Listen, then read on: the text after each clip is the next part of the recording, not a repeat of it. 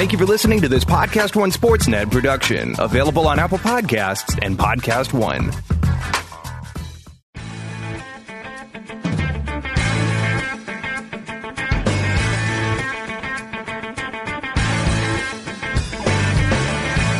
Hello, everyone, and welcome to the AP Top 25 College Football Podcast. I'm Ralph Russo, the college football writer with the Associated Press. This week, we preview the Big 12 with Max Olson from The Athletic. Oklahoma has a new transfer quarterback. How will Jalen Hurts fit into Lincoln Riley's offense? Texas enters the season with high hopes, and so does Iowa State. The conference has 4 new coaches, including Les Miles at Kansas, in one of the more unusual marriages of the offseason. Thanks for listening to the AP Top 25 College Football Podcast. You can find us at Podcast One and Apple Podcast and just about anywhere you get your podcast. Please subscribe, and if so inclined, give us a good review. And as usual, you can go to collegefootball.ap.org, where you can read all of AP's college football coverage. And away we go. We are previewing the Big 12 today here on the AP Top 25 College Football Podcast, and it has become a tradition. I bring in Max Olson from The Athletic to do so. Now, Max covers all of college football from coast to coast. He is a national writer for The Athletic, but he does a particularly good job with Big 12 stuff because he has lived in Big 12 country for quite some time. So that's why I like to bring on Max to talk a little Big 12. Thank you very much for joining me today, Max, and doing this again. Always a pleasure, my friend. Thanks for having me on. So it's kind of an interesting year in the Big 12 in that you have 4 new coaches. You still have Oklahoma as the favorite. Texas is back, so to speak. And we're kind of looking for who might be the other team to contend. So I think the popular question around the Big 12 these days has been, who's the third best team going into this season in the Big 12? If Oklahoma is the favorite and Texas is a challenger, you know, where is that other team? Because the Big 12 has made a reputation of being sort of like a very deep league. Teams pop up here and there. It seems like you get the middle class of the Big 12. Often, like, you get a challenger from in there. Who's the challenger this year that's going to come from the middle class of the Big 12? It's a great question. I've been really pumping Iowa State throughout this offseason. I'm really a big believer, not just in Matt Campbell, but just kind of specifically where they're at in their process of building up that program. And you know, it's not just because they have a returning quarterback, although I think they have a very promising one in Brock Purdy, who, you know, they threw into the fire in Big 12 play last season, and he really shined as a true freshman. But I really like where that program's at overall, where even with losing some veterans on defense, they've still got key guys at every level of that defense, some really good leadership. You know, they lose an NFL running back in David Montgomery. They lose an NFL wide receiver in Hakeem Butler. How they replace the production of those guys, I think, is an interesting question mark. But, you know, I like this Iowa State team if they can stay healthy. The fun thing, though, with this league this year is, you know, I had a really hard time sort of sorting the teams from 3 to 6 in the Big 12 because I think Baylor's close to where Iowa State's at. I think TCU and Oklahoma State are not far off either and are both trying to bounce back from, you know, disappointing seasons, I guess, by their standards and by their coach's experience. And, you know, we're also trying to solve, you know, unknowns at quarterback there. But I've always kind of felt like this Oklahoma State team and TCU are kind of the wild cards in the Big 12 when trying to sort of do the preseason standings. And, you know, if you told me one of them was going to go out and win 9 games, I wouldn't be that shocked. And if you told me that a bunch of those teams end up just winning 6 or 7 games, I guess I wouldn't be that surprised either, because the Big 12 is, I think, for the most part, you know, does have really good parity. And I feel like most weeks we see a lot of these games just come down to one score or one turnover or something crazy. Let's lump some teams together here, and you did a good job of leading me to that already with Oklahoma State and TCU. 2 teams with excellent coaches, Mike Gundy at Oklahoma State and Gary Patterson at TCU, and also a history of success that suggests that you should not underestimate the coaches or the programs. Maybe they have a hard time getting over the hump and knocking off Oklahoma to win the conference, but nonetheless, these are a couple of coaches and a couple of programs that often do their best work when they are a bit underestimated, especially TCU. Yeah, there's no doubt that's the case for TCU. You know, we've seen their ability to bounce back. You know, when they went and had their first really bad season in the Big 12, they found Trevon Boykin and changed the offense and bounced back. And, you know, we're playing for Big 12 titles. And, you know, when they went 6-7 in 2016, you know, they bounced back in 2017 and went 11-3 and played in the Big 12 title game.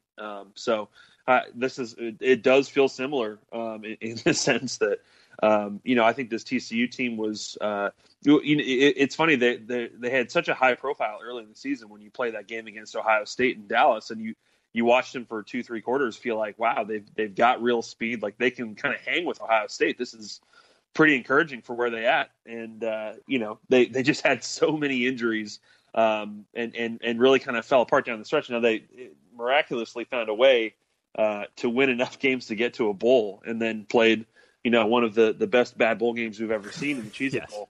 Yeah. But you know, I liked how that team rallied back last year when they, you know, I looked to me like they weren't going to go bowling, and you know, they've still got a ton of really good talented guys back on defense, and they've got you know, one of the best playmakers in the Big 12 in Jalen Reagor. You know, you feel like they're okay on the offensive line. It's just the quarterback deal, and they don't have Matthew Baldwin, the Ohio State transfer. He's not going to be eligible. You know, you have Kansas State transfer Alex Delton, who has had a lot of ups and downs in his time with the Wildcats, and they felt like he brought some steadiness this spring. You know, it's they didn't have Mike Collins in the spring. It's really a really interesting wide open battle there at quarterback. And I feel like if you told me today who that quarterback's going to be for 12 games, I could probably tell you how TCU is going to do. But I just think that's going to be kind of fluid over the course of the season when you've got some solid older guys and you've got some kind of promising young guys that you don't know what they can do yet. And Oklahoma State, again, it's a similar boat in that all of a sudden they're coming off of a little bit of a down year. In some ways, it's funny, I think there's a lot of buy-in on Patterson because he's established some of this bounce-back credibility. And they clearly had some issues at quarterback and a ton of injuries. So it was easy. I feel like it's a little easier to predict a bounce-back from TCU, where I think the bounce back, there seems to be a little more skepticism for Oklahoma State, whether they could have a big bounce back. There were some moments last year when Oklahoma State looked very much like Oklahoma State, but they were a weird team last year. You know, listen, a lot of that I think had to do with just turnover at key positions, especially quarterback. Oh yeah, definitely. You know, they were a fascinating team last year because, you know, they beat Texas in Stillwater. They beat West Virginia, which you know, in a critical game in November at home. They were a play away from beating Oklahoma last year, but then they lose. You know, they lose to Texas Tech. They get blown out at home by Texas Tech. They lose at Baylor. You know, they lose at TCU to end the regular season. Yeah, lost at Kansas State, but beat Boise State. You know, had some really really nice wins, but also some really puzzling performances, especially away from home. Yeah, and that was a good Boise State team when they played them. So, you know, you saw the potential there. It was just kind of all over the place. And the interesting thing over the course of that shaky season is that Mike Gundy really refused to play the two quarterbacks that are now competing for the job now, Drew Brown and Spencer Sanders. He redshirted both of them and just rolled with Taylor Cornelius and rolled with the veteran and trusted him. And you know, that makes their quarterback deal now, you know, a bit of a mystery. Drew Brown was a grad transfer from Hawaii that they were able to redshirt. Spencer Sanders is a really talented player out of the state of Texas who was a freshman last year, redshirted him. He was coming back from an injury, but you know, it makes for, you know, that question mark there certainly is going to affect their upside and their ceiling quite a bit, but. They've got a really, really good running back in Chuba Hubbard. They've got Tylan Wallace, who was one of the best wideouts in the country last year. You feel like they're in okay shape in terms of bringing back the offensive line. And then, you know, on defense with Jim Knowles, who they hired away from Duke last year, I think you saw flashes that they could be really good. They've got some good players in the secondary, especially. You've got some good pieces, I think, potentially at linebacker, but you know, it's still kind of coming together for them on defense, but they're, you know, I know talking to other Big 12 coaches, they were impressed at times by what Jim Knowles was trying to do there. And I think give him another year of getting the hang of the Big 12. And, you know, they really, you know, if they figure out quarterback, they could definitely bounce back in a big way. You mentioned figuring things out on defense, and the other team that's sort of in that group or this particular grouping, we'll throw Baylor in there. As you said, they seem to be, which would make sense because Matt Campbell has, I think, a year head start on Matt Rule. Baylor seems to be moving along in its progression as a program, somewhat similarly to the way Matt Campbell did at Iowa State. So they're in year 3 of a pretty massive rebuild. Took a big step forward last year. A lot of times the next steps after that are even tougher. You take a big step forward and then you take sort of incremental steps in the building process. Baylor's defense was pretty bad last year. They made some great strides on offense, but for a coach, and I don't necessarily consider Matt Rule a defensive coach, but when he's had good teams, when he had really good teams at Temple, they played some pretty scrappy defense, and they just haven't been able to figure out that side of the ball yet. Now, a lot of youth has a lot to explain of that, and maybe guys just get older, bigger, and stronger, and that cleans some of that up. Do you sense that's what they're banking on at Baylor this year? Yeah, I think so. I remember talking with Matt Rule in the middle of last season, and I think it was after they had just beat Kansas State, and he said, he was excited about, where they were headed, but just finding an identity on defense had just been such a struggle, and I think that's continued to be the case. They have good veteran pieces back on defense. They have James Lynch and Bravion Roy up front. You've got Blake Lynch, who's a really interesting piece as a kind of a linebacker nickel type. You got Clay Johnston, who was one of the Big 12 tackle leaders. I think he might have been the Big 12 tackle leader, but they got to get a lot better in the secondary, and you've got some experience there. So, I think they could, put together a lineup that has a bunch of juniors and seniors, and maybe there's, an opportunity there to be a lot better defensively. And, the big challenge for them through 2 years is just, when they got there, they were really in bad shape on the offensive and defensive lines, and just building and developing the depth there. You feel like they're finally kind of at a place where they, I think that's one of Matt Rule's big takeaways in playing in the Big 12 is, it's not just about the speed and about the quarterback and stuff like that, but you really do have to be able to hang with these guys in the trenches, and Baylor really has had a hard time doing that. They've had times when they've had to play converted tight ends on the offensive line and guys who were 270, 280 pounds. And I think they finally feel like they're at a point where that's solidified, where you've got guys that, are closer to 300 plus pounds, and you feel like there's some steadiness there. So you take that, you combine it with, a really good quarterback in Charlie Brewer, and I think enough weapons on offense to put up some points. That's how Baylor turned it around last season. They played a lot smarter. It's just a matter of kind of, can they play good enough defense to actually be, in Big 12 contention in November? And that's something that's eluded them so far. Going from 1 win to 7, obviously a very impressive step, and you love what Matt Rule's done there. So yeah, you said it, jump into 8-9 wins. I think that's going to be a much tougher step, and especially in a league that's this tight, but I feel like they're definitely heading in the right direction. I also feel like one of the interesting storylines of the Big 12 this year is if Baylor continues to progress, if Iowa State, as a lot of people think, could take a small step forward and have another really good year. I mean, listen, for Iowa State, if you start stringing together 8 and 9 win seasons, that's pretty impressive. That doesn't happen very often at Iowa State. With Matt Rule and Matt Campbell, those are guys who already drew not just other college interest, but NFL interest. Now, Matt Campbell took one route, and he sort of passed, just said, no, thank you. I'm not even going to, take the interviews. Thank you for the interest. Matt Rule, who has NFL in his background, took a little bit of a different route, and he took some of those interviews. I think, and I don't know how serious he was about any of those jobs, but I think he also looked at it and said, it's maybe in my benefit and my program's benefit to at least be upfront about it, but talk to some folks. But I think it'll be really interesting as these programs grow, what happens this year when those cycles come through.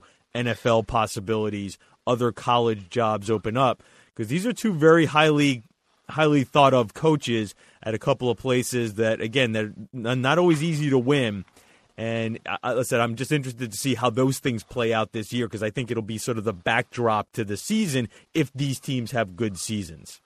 Yeah, it's true. And, it's funny. I get asked a lot, like, hey, is this going to be Matt Campbell's last season at Iowa State? Like, he's got to be moving on to bigger and better things. And, I'll tell you what, like, that's just not Matt Campbell. He's just a different cat. He's not motivated by money. He's not motivated by, being considered one of the best and biggest coaches in the country. Like, he really loves what he has in Ames. I think he's very, very comfortable there. He saw Iowa State as a sleeping giant, and he watched guys like Gary Patterson and Bill Snyder and Mike Gundy and the way they turned their programs into really consistent contenders. And I think he admired that and wanted to do the same in Ames. And his name gets brought up for jobs, but you never see him going and interviewing for these jobs.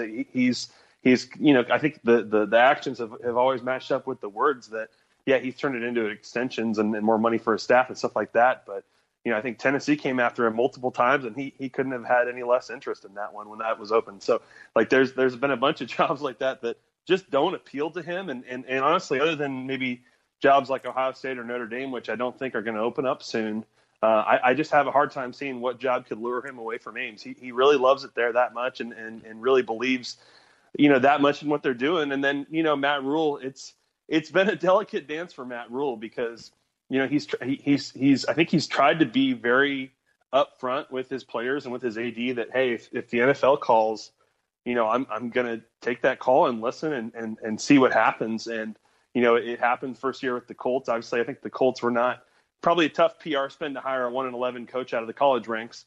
Last year, the Jets tried to hire him, but also tried to kind of do an arranged marriage thing where I believe Greg Williams would be his DC, and he was not very, enthusiastic about being told who he had to hire for that. So can I also just interject here? I think it speaks well of Matt Campbell that he didn't want to be strapped with Greg Williams, but I'll just move on with that. Oh, you said Matt Campbell, though. Oh, excuse me, Matt Rhule. It speaks well of Matt Rhule that he did not want to be strapped with Greg Williams. I don't think either of those guys is a good fit with Greg Williams. Yeah. Anyway, but yeah, no, Matt Rhule, didn't want to go for that kind of deal. And look, I think that obviously that makes it tough because you've got players and recruits who are asking, hey, how long are you going to be here? Like, how committed are you to this thing?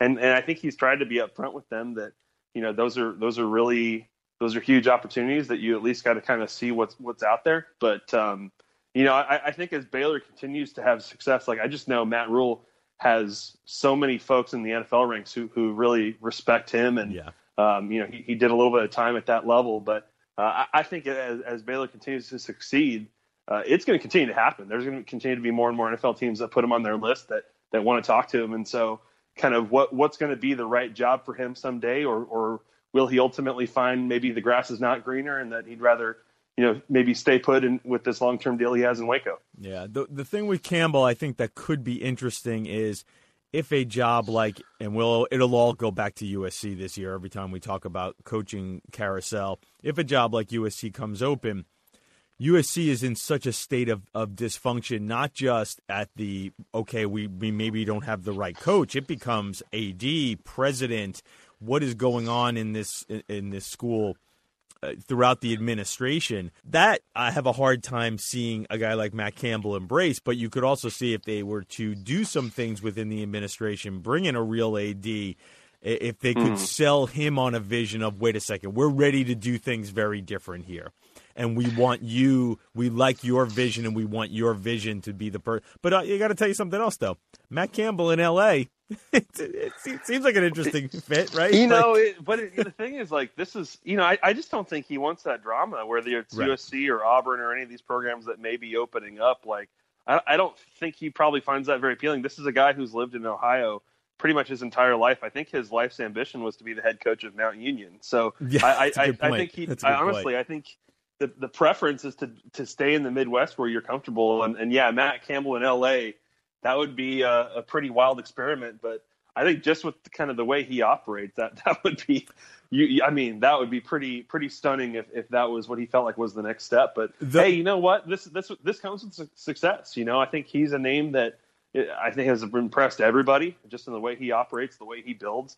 And I think Iowa State fans are going to have to continue to deal with his name being brought up for these things. But boy, I think it'd take something really special for him to leave. I actually think he would do a fabulous job at USC. But again, I think because USC really needs quite frankly, I think Clay Helton's is a lot like Matt Campbell, but I think Matt Campbell's just sort of better at the job.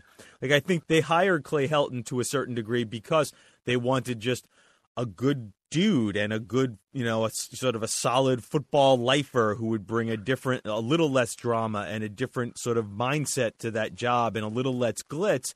To be honest, that's exactly what Matt Campbell is. That's one of the reasons why they hired Clay Helton. I don't want to ruin Iowa State's fans' day by continually talking about where their coach is going to be headed.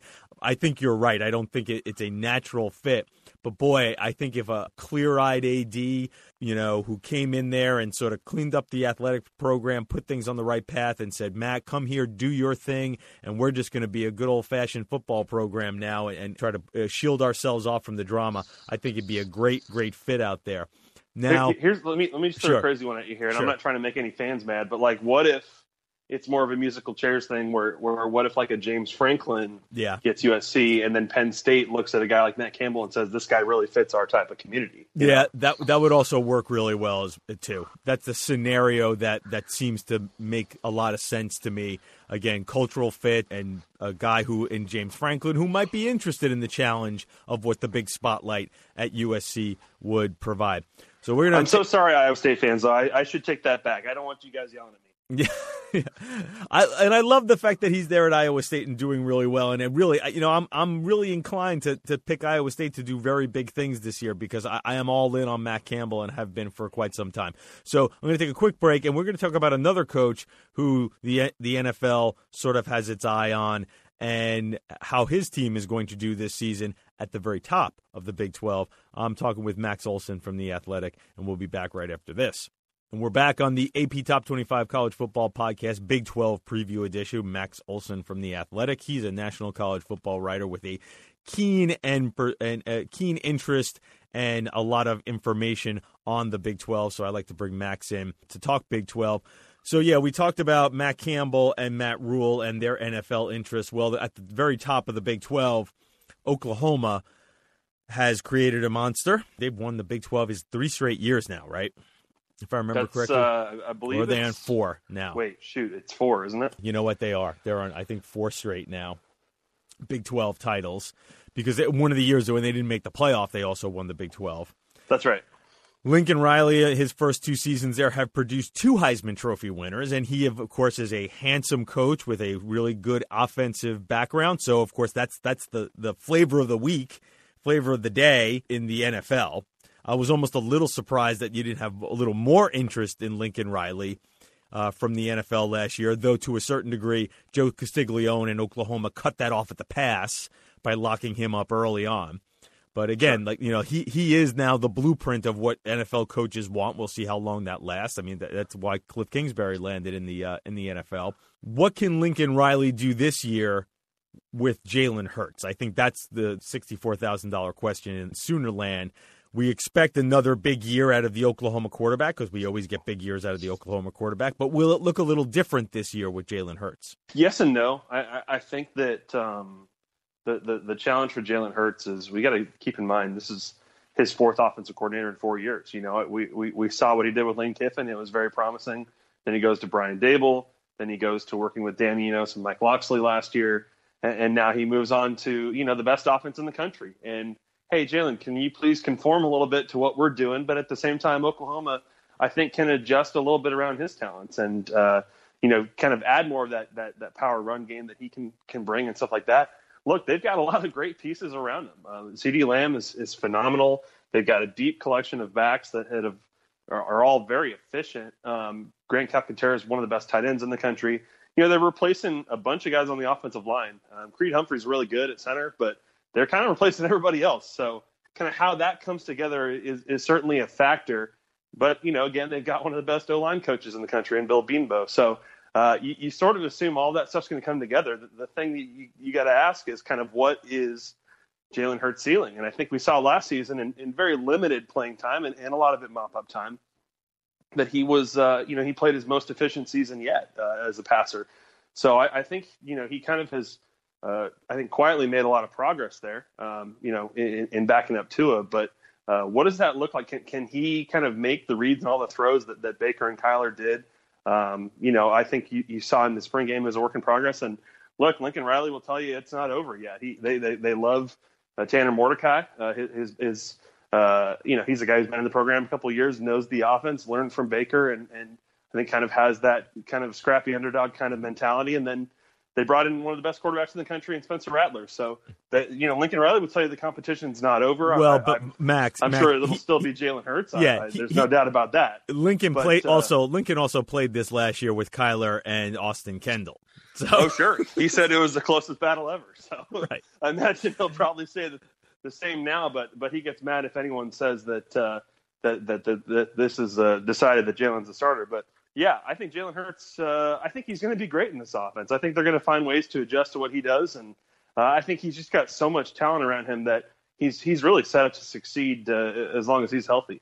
So on the other side of the ball, that's been where the Sooners have had their issues, and they swiped Alex Grinch, a very promising defensive coordinator, away from Ohio State. Grinch really made his name at Washington State with Mike Leach, doing a lot with kind of spare parts. So Washington State does not recruit a lot of elite defensive talent, but they always manage to sort of piece things together defensively. But there has been a sense at Oklahoma, correct me if I'm wrong here, I think there's been a sense at Oklahoma that it's not just how we're lining these guys up. They've been picking bad defensive players. They have not recruited well on that side of the ball. So I would ask you, how much impact do you think Grinch can have this year if really the core problem at Oklahoma has been poor acquisition of talent? It's funny. Lincoln Riley has said from the time he was handed the keys as the head coach there, he said for a while that they don't have the depth on defense, especially up front, that they should have, that they do have on offense. And so, yeah, the recruiting piece is a big part of it. And I think that's important to keep that perspective because, Alex Grinch just got there. I mean, they're doing a nice job in the 2020 class, but it's going to take several years to get those guys in the program and caught up and taught up and everything. So you are trying to turn it around on that front, but you're trying to make as much progress as you can with this group. And it's funny because it's like, what's the bar, right? Like where do they need to get to on defense to be, the best team in the country? The past couple of years, when you have one of the worst defenses in the country, it's like if you could have had like the 50th or 40th best defense in the country, you probably win a national title or multiple national titles. So I don't think like where Oklahoma is at offensively, like they don't have to have a top 25 defense under Alex Grinch this season at all to be in the playoff, to win another Big 12 title 5 in a row. But they've got to make progress, and they've got to instill a lot more confidence. And I think being around some of their players at media days, like they're saying all the right things, but that's a group that just really fell apart over the course of the season, lost their DC in the middle of the season. You need to inject a lot more confidence there. I like how Grinch has gone about it in really emphasizing forcing more turnovers and kind of trying to change the mentality around there. And I think that was one of the best hires in the country and one that we probably didn't talk about enough this offseason. But, you don't have to take them that far to win another Big 12 title. But, if Oklahoma wants to be in the national title hunt, like it's going to take big progress and staying healthy on defense, because I agree with you. I just don't think they have the depth that these teams like, Alabama and Clemson and Georgia do on that side of the ball. There's no question. Okay, so Texas is back. We've established Texas is back. And I kid around, but I think we've even had this conversation on this podcast. But we say that tongue-in-cheek, but I think what Texas is back means now is I'm fairly confident Texas is good again. I think they're going to be good this year. Whether they are going to reach the ceiling of the program, whether they're going to take another big step forward after a nice step forward next year, I question a little bit of that. I think this could be a year where they're still relying on a lot of young players, freshman, sophomore, from these really good recruiting classes to be big producers automatically. In other words, the most talented players on the team are the underclassmen, and they're still sort of cycling through the upperclassmen who have sort of bought in and been bridges, but I don't know how much you're going to be able to expect as far as, again, like taking a 10-win team and making it an 11-win team. So what I've been sort of saying, my line on Texas this offseason has been, I think they'll be just about as good as they were last year. I think they could it could be another positive step forward in development, but I don't know if the record's going to be much better this year. Yeah, I think that's pretty fair. I think that it's interesting when you start to see people, give Texas like a top 5 ranking or put them in their playoff projections and stuff like that.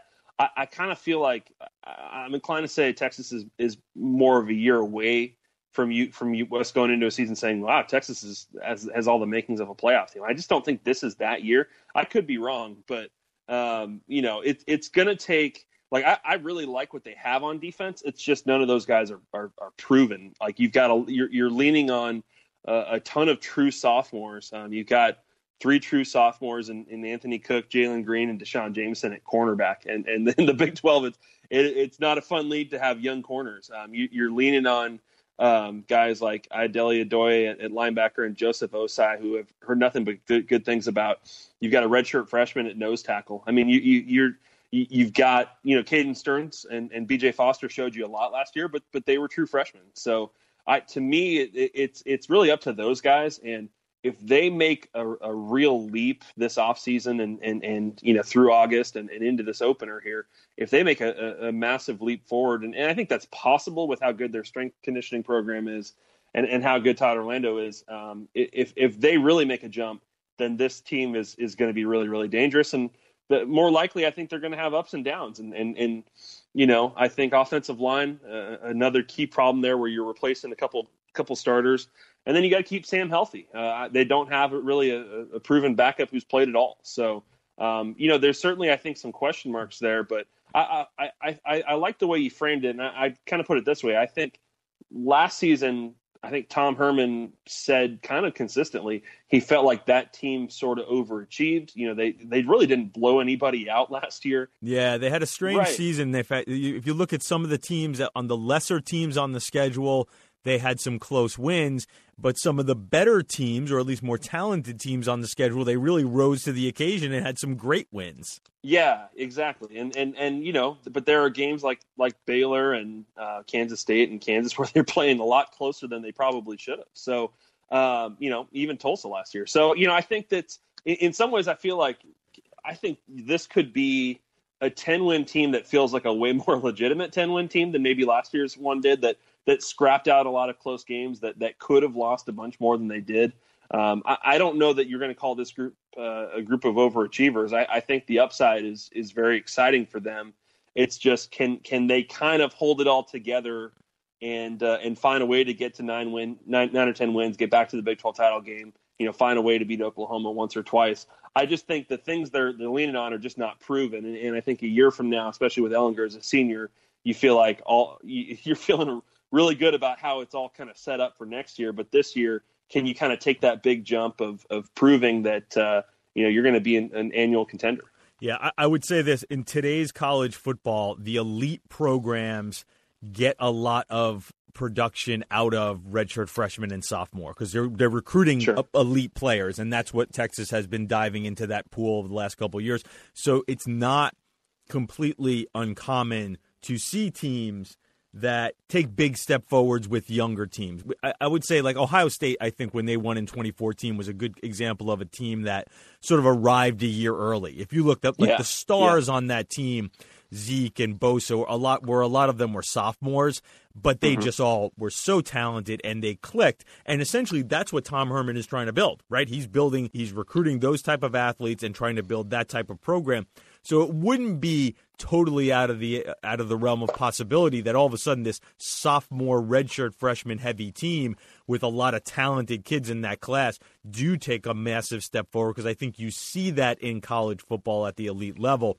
But again, I'm just going to take a more conservative approach. Yeah, I'm with you, and I think there's a couple of things that are important. They do have great player leadership. I think Ehlinger and Colin Johnson and Brandon Jones and some of the guys they've come back. Like, I think that's not a question mark for this group. And I think they see the potential for this offense to just have a lot more firepower and score a lot more points this year. Even with losing Brew McCoy, like you feel like you've got Keontae Ingram, the sophomore running back, who they feel like is ready to take off. Jordan Whittington, a true freshman who's an incredible athlete offensively. You've got a lot of depth at wide receiver, okay at tight end, but you've got a lot of depth, not just with Colin Johnson, but with Devin Duvernay and Jake Smith and Brennan Eagles and some of these younger guys that you're plugging into the lineup there. They feel like they have a chance to go out and be really, really dangerous on offense if they can keep guys healthy and they can get some steady play from the offensive line. So this could be, they have the makings to be a really fun team and one that sort of, I think that LSU game early in the season is sort of that massive test of where they at. Okay, so, and by the way, I had to giggle a little bit when you said the loss of Brew McCoy. Like, was he there? Did that even happen? Was that a dream sequence? He came and went, and it's hey man, that's life in the portal world, All right, there are 4 Big 12 schools with new coaches. Texas Tech has Matt Wells in year 1. West Virginia has Neil Brown in year 1. Chris Kleiman, I keep saying Kleeman, which is wrong. Chris Kleiman is now the new coach at Kansas State, taking over for Bill Snyder, the legend and the icon there. And Les Miles is the coach of Kansas, which is probably maybe more interesting than it is important. But you got those 4 new coaches, Max Olson. I want you to tell me which of the 4 is best positioned to have a good season this year. Which of the 4 would you buy long term, and which of the 4 do you think has the toughest job? And that's probably, I know that's probably. Do we need to ask it? I mean, only because, I guess only because of maybe expectation level. You could make the argument that if Les just gets to bowl games in the next couple of years, that would be a great job. But give me the one who's best set up to have a good season this year. Yeah, I think that's Texas Tech. I like Matt Wells. I think he brought together a good staff that is going to fit Lubbock quite well. That's a team that I think when you look at the way the Big 12 shook out last year, when you see Oklahoma State and TCU down a little bit last year, Texas Tech should have stepped up and they should have won 7-8 games. And once again, just sort of kind of struggled to avoid mediocrity, had a lot of injuries at quarterback, kind of a crazy amount of injuries with all 3 of them getting hurt. But I think Texas Tech should have been better than they were last year, and I think they bring enough back with this team that you feel like, to me, it's pretty clear that Texas Tech is in the best shape of those. But I think they're still probably kind of a bowl bubble team, right? They're probably going into November needing to win a couple games to get to 6 or 7. So that's kind of where they've been for years, and they need to break out of that funk. And I really like Alan Bowman. He's healthy after going through all the crazy injuries he went through last year. I think for a true sophomore, a great leader for that program. You've got some pieces, a good offensive line, one of the most experienced offensive lines in the country. I like some of the guys they've got back on defense, and they've done a really nice job of adding grad transfers in some key spots to try and get better right away. So I think the fact that their defense is not straying too far from where they've been. Their offense under David Yost is really fits nicely in the Big 12 and is, I don't think, a big dramatic leap from what they were doing under Cliff Kingsbury. I think that makes for a smoother transition, and I think it's a team that's got enough leadership back that you feel like they have a chance to win 6 or 7 if things go right.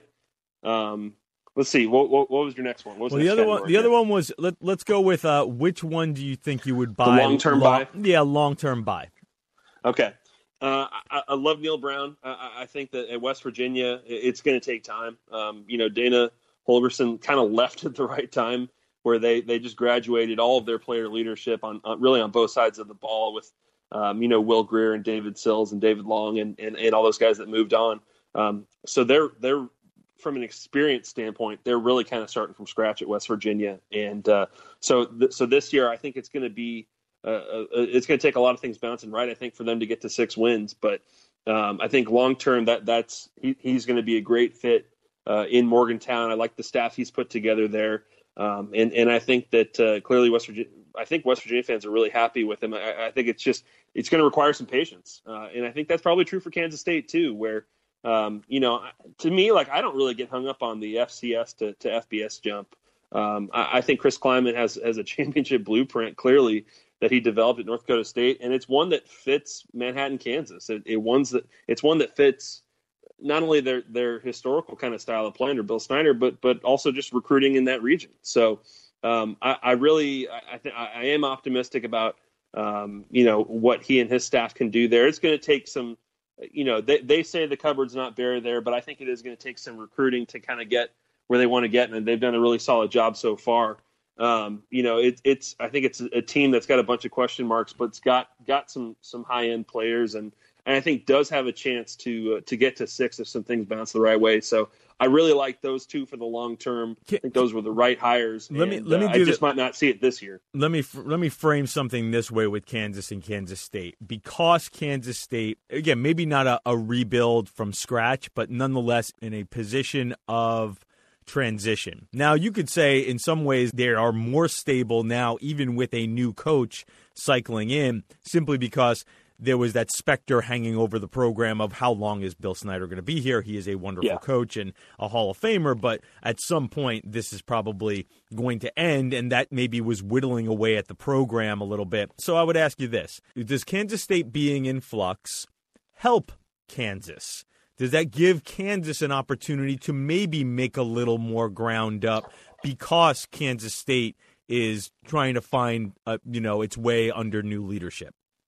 Yeah, I think that's a fair observation. I think that you don't sound too convinced, though. Well, no, I think that Kansas State didn't hire Ron Prince here. You know what I mean? I think they hired a pretty proven, competent guy who I think is not daunted by the challenge of Kansas State, and I think it probably helped everybody in Manhattan that they were able to pull off a relatively clean break. You have to give Gene Taylor a lot of credit for avoiding kind of the disaster that everyone was sort of anticipating. When to have a losing season like they did, they were able to make this transition go, I think probably a lot smoother than most people expected. And, I think that, yes, there is going to be a little bit of rebuilding time here for Kansas State as they get the hang of this league and as they restock the roster a little bit. And I think that does provide an opportunity for Kansas. And I think that where Kansas needs to strike is certainly in recruiting, in the fact that kids know Les Miles. They know he's won a national championship. He's obviously a character, and I think they've shown so far that in building a much stronger support staff around him than David Beatty have with a much deeper roster of recruiting staffers. I think they understand that the talent part is a huge problem, that there's a huge debt there from a scholarship standpoint. And they've got to fix that as quickly as possible. So I like what they've done from a recruiting standpoint of you just got to get, you've got to get Big 12 caliber players at Kansas. They don't have a ton. And I guess the hope there is that Les Miles can breathe some excitement and enthusiasm to kids coming to Kansas. I wonder if you talk about what they've done around him as far as support staff, and we always a term that gets thrown around, the CEO coach, and the coach is sort of the front face of the organization to a certain degree, but so much of what his effectiveness comes with how he delegates and who he hires and his staff. And I do wonder if at Kansas that is the model. Les becomes the guy who sort of gets boosters excited and is a deal closer in recruiting, but ultimately what will be the success, if Kansas has success, is what they have around Les as far as infrastructure that has been lacking. And Les's job, first and foremost, is to build some enthusiasm and to get some donors to write checks. Yeah, there's no doubt, and they raised a lot of money for a stadium renovation. And when Jeff Long got there, he figured out, wait, we need to be putting this money towards actually building up our football staff and actually giving our new coach as much support as possible in turning this thing around, because they have challenges from a numbers standpoint that nobody in the Big 12 and really nobody at the Power 5 level is dealing with. And so I applaud them on that for understanding there's a big problem here and we need to put a lot more effort into figuring out how to crack that and solve that. But it's tough for Kansas. Like, you look at the rest of this conference, and we talk about 9 programs that have a chance to go bowling every year. Like, you got to be different, right? You got to do something a little bit different from everybody else. You've seen what that's done for Iowa State when they embraced, hey, we want to play great defense, we want to run the ball. That's what we want to build this all on, and they hired the right guy to do that. I just, from a style standpoint, I really want to see how different Les Miles wants to be from where they were at LSU, or if it's going to be kind of that same old style. And, certainly you can't get the studs at Kansas that you could get every year at LSU. So what's the long-term, what's the long-term move there in terms of making Kansas a team that can steal 3 wins or 4 wins in Big 12 play and get to a bowl. I don't know, but it's going to be an adventure to watch and figure it out. Yeah, and again, it could be very entertaining because of less. If nothing else, from our standpoint, regardless of how that ends at Kansas, there's a good chance, or how it goes at Kansas, I think there's a good chance it will be entertaining because Les can be a pretty entertaining guy. So I think we've hit everybody. Yes, we have. The good thing about the Big 12 is only 10 teams. With other conference previews, there have been points where it's like, oh, I forgot about Duke in the ACC. And, oh, yeah, I got to squeeze in Illinois in the Big 10. But luckily with the Big 12, only 10 teams, and we have gotten to all of them. Let me ask you this, though. Can I ask you just one thing from the big picture standpoint here? Yeah, sure. If the Big 12 has strong enough parity that you feel like teams – 1 through 8 are all really good. Is that going to be? I sort of wonder if this is almost going to be like some of those Pac-12 years where they just beat up on each other a little bit too much, and the Big 12 champion has 2 losses and it costs them a playoff spot. Yeah, and we're heading. You set yourself up perfectly because that's where I'm heading. Is that's going to be the next question? And this is what I would say. I feel like that's always been a possibility in the Big 12. Now, Oklahoma has consistently separated itself and kept itself above the chaff. Yes. And above the fray. One misstep here, but has always been able to recover from it. I do wonder if Oklahoma is in as good a position this year to recover from it. However, I also don't think the middle is as good this year because of all these transitioning programs. Like in the last couple of years, you had situations where Oklahoma was clearly the best, but 2 through 7 or 8, as you've said, or even almost 2 through 9 were dangerous teams, where Kansas was a rollover and Oklahoma was pretty much a sure thing every week.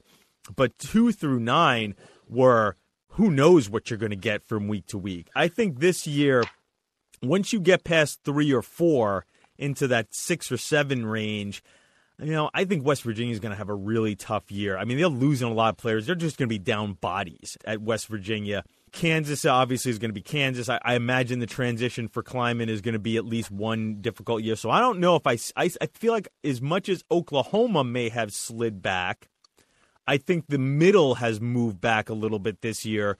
So I guess long-winded way of saying I think you could get what you have, but I do think maybe Oklahoma's in a pretty good position to avoid having that upset by the number 5 team. Yeah, I think that's fair, but it's funny, like for how loaded Oklahoma was last year and to have the best quarterback in the country, the Heisman winner and all that. You go back and look, and they beat Texas Tech by 5, and Alan Bowman was knocked out of the second half of that that's game. A good point. That's a good point. It came down to an extra point or 2-point conversion attempt against Oklahoma State. They won that game by 1, and then they beat West Virginia by 3 points on the road. So they had a couple close games, and you had the superior quarterback, and you had kind of the edge in all those games, and they had a couple of those games that were a little bit tighter. In 17, you played Oklahoma State super close. You played Kansas State closer than you expected. You played Texas really close. A 7-point game with Iowa State. I'm fascinated to see is like the quarterback thing for them has always been the tiebreaker over everybody, and it's helped them survive the tight games you end up playing in the Big 12. And if 1 or 2 of those doesn't go their way, then it's a very different looking league. But the same, I think, as we said, is totally true of Texas. Texas is a couple weird breaks from, winning 7 games or 8 games last year. So it feels like it could be a volatile year in the league, and that certainly could cost you a playoff bid, I feel like. Right, and as much as I say I will downgrade West Virginia, I'll downgrade Kansas State a little bit there. But, right, I mean, we began this talking about how, when you count out TCU, that's a bad idea. And maybe this is a year TCU surges forward and Oklahoma State surges forward after a little bit of an off year. So now I'll put you on the spot because the question was going to be, who's going to play in the Big 12 title game? Who's going to win it? And will that team make the playoff? And you sort of hinted that maybe where you're going with this, but I'll put you on the spot to make those predictions. Oh, man. The hard thing for me, I guess this is true of every year of every team, is just like, if Iowa State or Texas has injuries at quarterback, then I think they fall off kind of hard, right? So I feel like it's one of those 2 teams in the Big 12 title game. against Oklahoma. I'm not shorting Oklahoma by any means. I think there's still the opportunity for them to win 10-plus games, 11, 12, be in the playoff. If they're just a little bit better in a bunch of areas and the quarterback is not a big drop-off, then yeah, they can be in the playoff. But I think right now I still lean towards Oklahoma just based on them having that championship experience. But boy, if it's a Texas-Oklahoma rematch in Dallas, Texas could find a way to win that. I think that we're all hoping for Texas and Oklahoma to play twice this season, just with where they're both at. But boy, Iowa State could sneak up into this and be a team that neither Texas nor Oklahoma has any fun playing against. Did I pin you down on that, though? Did I get you will Oklahoma, if Oklahoma wins it, will they make the playoff? Will the Big 12 have a playoff team? How about that? I guess I'm sort of with everybody else and feeling like Alabama, Clemson, Georgia are in. I think I personally can't make up my mind on if I feel like one of those Big Ten teams has a chance to be that fourth team, or if it's Oklahoma or Texas.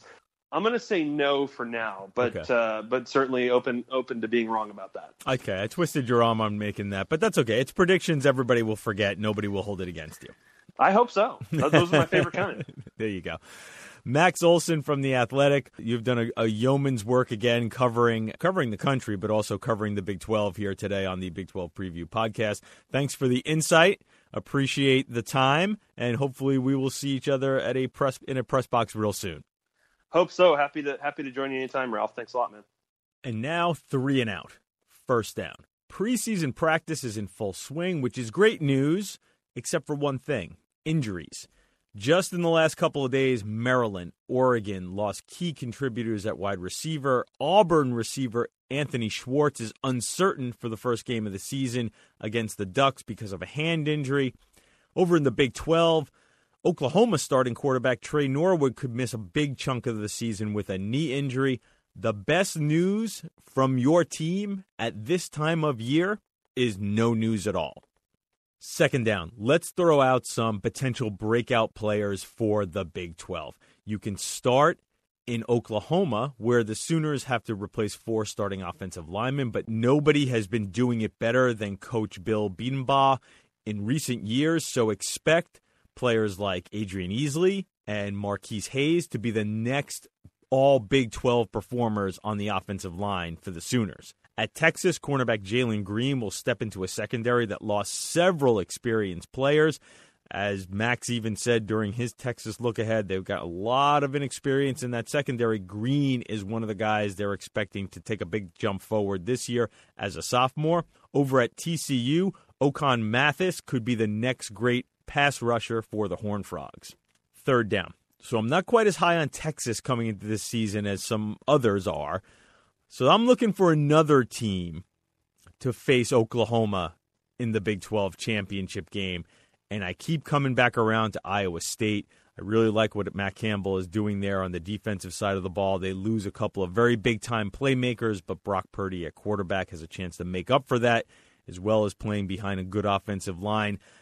I'm also leaning toward the Big 12 winner not making the playoff. Who knows? Maybe Iowa State wins the Big 12 and sort of shocks the world this year. That's the show for today. I'd like to thank my producer, Warren Levinson, for making me sound good. You can find this podcast on Apple Podcasts and at Podcast One. Please subscribe so you do not miss an episode. I'm Ralph Russo, the college football writer with the Associated Press. Thanks for listening, and come back for more next week of the AP Top 25 College Football Podcast.